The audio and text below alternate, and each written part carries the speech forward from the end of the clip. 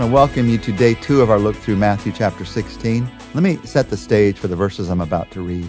In the north of Israel, above the Sea of Galilee, is the region of Caesarea Philippi. That region is beautiful. It's one of the most beautiful parts of Israel. It's got great greenery, trees, streams, mountains. It's got some caves into some cliffs that are there. Just a beautiful place. This beautiful place, however, happened to be also a place of great idol worship for thousands of years. In those caves, you could find scratchings in the caves, you could find markings in the caves, you can find idols in the caves. It had been a place where people had gone for many, many years to worship false gods. So in this beautiful place of God's creation, but also this place where for many years people had worshiped false gods, and in a time when many people are beginning to talk about Jesus, who is he? Why has he come? And the disciples are hearing this all around them. Jesus, at this moment, has a question. Listen to what happens beginning in verse 13. When Jesus came to the region of Caesarea Philippi, he asked his disciples, "Who do people say the Son of Man is?" They replied, "Some say John the Baptist, others say Elijah, and still others Jeremiah or one of the prophets." "But what about you?" he asked. "Who do you say I am?" Simon Peter answered, "You are the Christ, the Son of the living God." Jesus replied, "Blessed are you, Simon, son of Jonah, for this was not revealed to you by man, but by my Father in heaven. And I tell you that you are Peter, and on this rock I will build my church, and the gates of Hades will not overcome it. And I will give you the keys to the kingdom of heaven. Whatever you bind on earth will be bound in heaven, and whatever you loose on earth will be loosed in heaven." And then he warned his disciples not to tell anyone that he was the Christ. Now, we're going to look at Peter's faith in just a moment, but I want you to notice with me that it began with a question. Jesus asks a question, and out of that question comes this great moment of faith. It's very important to understand the place of questions in our lives. When it comes to the spiritual growth in my life, in your life, there are questions that come into our minds. Sometimes Satan asks questions of us, and sometimes God asks questions into our minds. The questions that Satan sends, and he could send it through our fallen nature, he could send it through the world around us, he could send it through a temptation. Satan's questions are always there to produce doubt. He questions us in order to produce doubt. The most famous of Satan's questions is the first of Satan's questions, Genesis 3:1. "The serpent was more crafty than any beast of the field which the Lord God had made. And he said to the woman, 'Indeed, has God said, you shall not eat from any tree of the garden?'" So all questions are not good. The ones that Satan puts into our minds, the ones that Satan puts into our culture, they are evil. They are there to produce doubt. And you see here in Genesis the number one question that Satan uses to produce doubt. Has God really said? Really, did he say that? Really, did he mean that? It's the same kind of questioning that Satan used when he tried to tempt Jesus. Let me just put it this way. If you've got a question in your mind, and that question in your mind as you're struggling with it is producing doubt, you know where it's coming from. It's coming from Satan. Every question in our minds does not come from us. It comes from the world around us, the spiritual world around us. We'd like to think it comes just from ourselves, but the truth is we're influenced by our culture, influenced by the spirituality of the world around us. We're influenced by Satan's work and God's work in this world. Questions get sent to us. We don't come up with them all ourselves. And the ones that Satan sends, however he addresses them, however he gets them to us, they're there to produce doubt.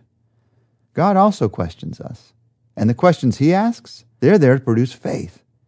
You can see this also beginning all the way back in the book of Genesis. Right after Adam and Eve sinned, the Bible says in Genesis 3:9, the Lord called to the man and said to him, "Where are you?"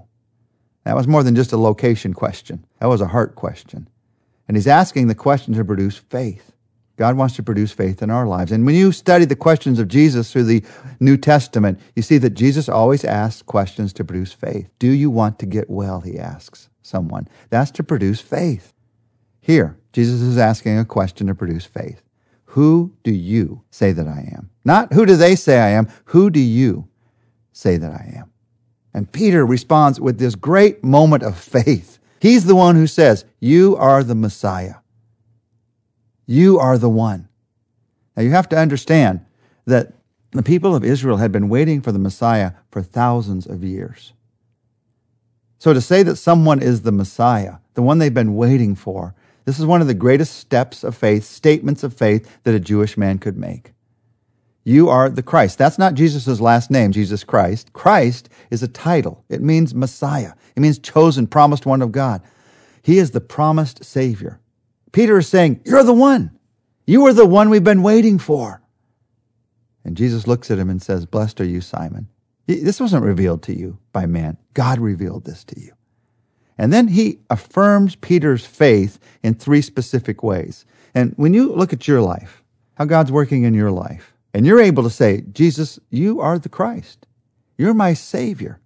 There's some affirmations of faith you need to hear based on that. Now, there are many. There are actually hundreds of them. But let's not miss the first three that Jesus gave to the first person, Peter, who affirmed that he was the promised one, first person amongst his disciples. Let's not miss those. When you say Jesus is my Savior, here's some affirmations of faith you need to hear. Jesus says, based on that kind of faith, number one, I'm going to build my church. Number two, the gates of hell will not prevail against it. And number three, I'm going to give you the keys to the kingdom. Let's look at those, or at least two of those today and one tomorrow. First, I will build my church. When you have faith to believe in Jesus as the Savior, first place he goes is, I'm going to build a church out of that. It's not just about you. It's about other people and what God wants to do in other people's lives. And it's not just about now. It's about what God wants to do through the hundreds and thousands of years that he's going to let the church be in this world. Jesus says, I will build my church. Jesus intends to build his church. He didn't just say, I'm going to create a church. He is building a church. That means the growth of a church, the building of a church, that's God's will. It is God's will to build a church, to bring new people in to know Christ. It's God's will to build a church, to bring people up in the church, to get growing in Christ. It's God's will to build a church, to send people out from that church, to reach the world around us. Jesus is building the church. And when you say he's the Messiah, you're saying, I want to be in on that building project. He goes on to say, the gates of hell will not prevail against it. This is a tremendous picture of the kind of life that God wants us to lead, the kind of victory that God wants us to enjoy. Many times when we think of the church, people picture the church as some fortress. And that fortress is what we're protected inside of in this world. The world around us is evil, and the church is in this protected fortress. But that picture does not fit with what Jesus is saying here. He says the gates of hell will not prevail against it. So the church actually is attacking the fortress of evil here. The church is not inside the fortress. They're outside. We are attacking. We're going to be victorious.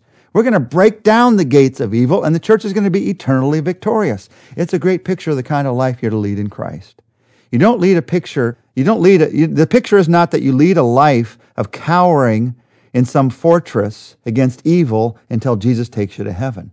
The picture is that the church is marching against evil. You and I as believers are marching against evil. We're overcoming evil with good the rest of our lives in this world until we go to heaven. And the gates of hell aren't going to prevail against us. The church is going to win. Now, I know in any single moment it looks like maybe that evil is winning. I can understand that. I've felt that in my life personally. I've seen that in society and in culture and in history. We've all seen that. But you got to take the larger view. The larger view is in your life, as you head towards eternity, victory is going to be yours. And in history, victory is going to be God's. Evil will not win. Good is going to win. And we get to, the rest of our lives, take the offensive against evil because we know that we're going to break down those gates. The affirmations based on this kind of faith. Jesus is my Savior. I want to be part of this church that Jesus is building. I want to be part of the victory that Jesus is heading toward. And then a last thing. He says, I'll give you the keys to the kingdom of heaven. Now, this last one is the hardest to understand. So obviously, we always spend the most time discussing it because we want to understand what's hard to discuss. So tomorrow, we're going to take a look at this last one because today I want us to focus on these two that were easier to understand and to pray that God will help us, challenge us, encourage us to live this kind of life, the kind of life that's building the church, the kind of life that's marching with Jesus in victory, the kind of life that's looking forward to all that he's going to do in his kingdom. Will you pray with me about this? And Lord, as we pray today, we want to say along with Peter, you are the Christ. You are the promised one.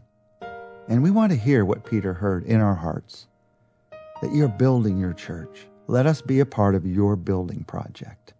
That church is going to march against evil and be victorious. Let us be a part, we pray, of your victory today.